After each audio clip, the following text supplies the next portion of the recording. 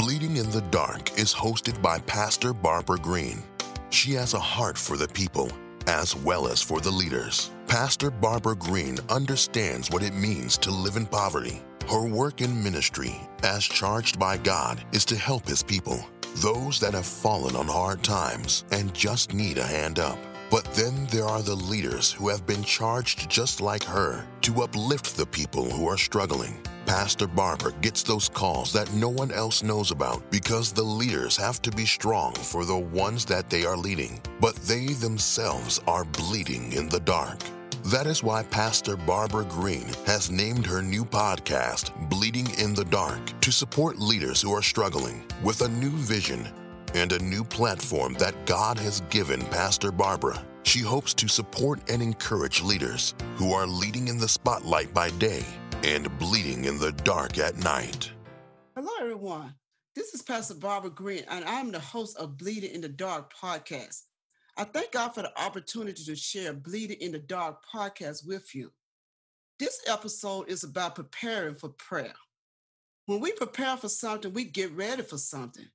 There are so many things we often prepare for in life: weddings, vacation, birthdays, and the list goes on and on. When we go to our Father in prayer, we can't go to Him any kind of way. Oftentimes, our hearts and minds are not prepared to enter into prayer because there are so many things preoccupying our minds, causing our attention to be scattered in so many different directions. When preparing to pray, it is important that we confess our sins. Truthfully, we all have sins to confess. 1 John 1:9, if we confess our sins, He's faithful and just to forgive us our sins and to cleanse us from all unrighteousness. Then we need to repent. Repentance is a feeling of regret, a changing of the mind, or a turning from sin to God. God loves us all and desires that we repent and turn away from sin.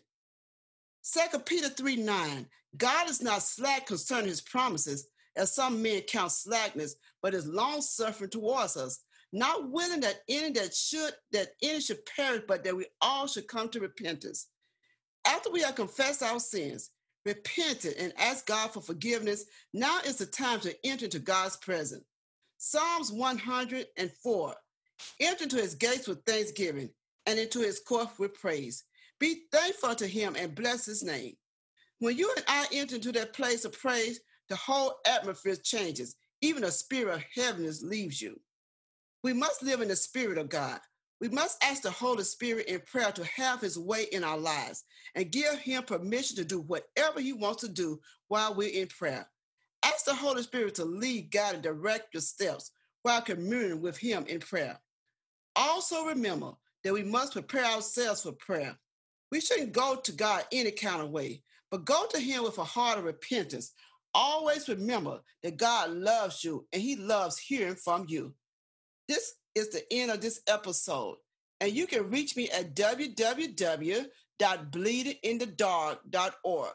Again, that's www.bleedinginthedark.org. You have been listening to Bleeding in the Dark podcast.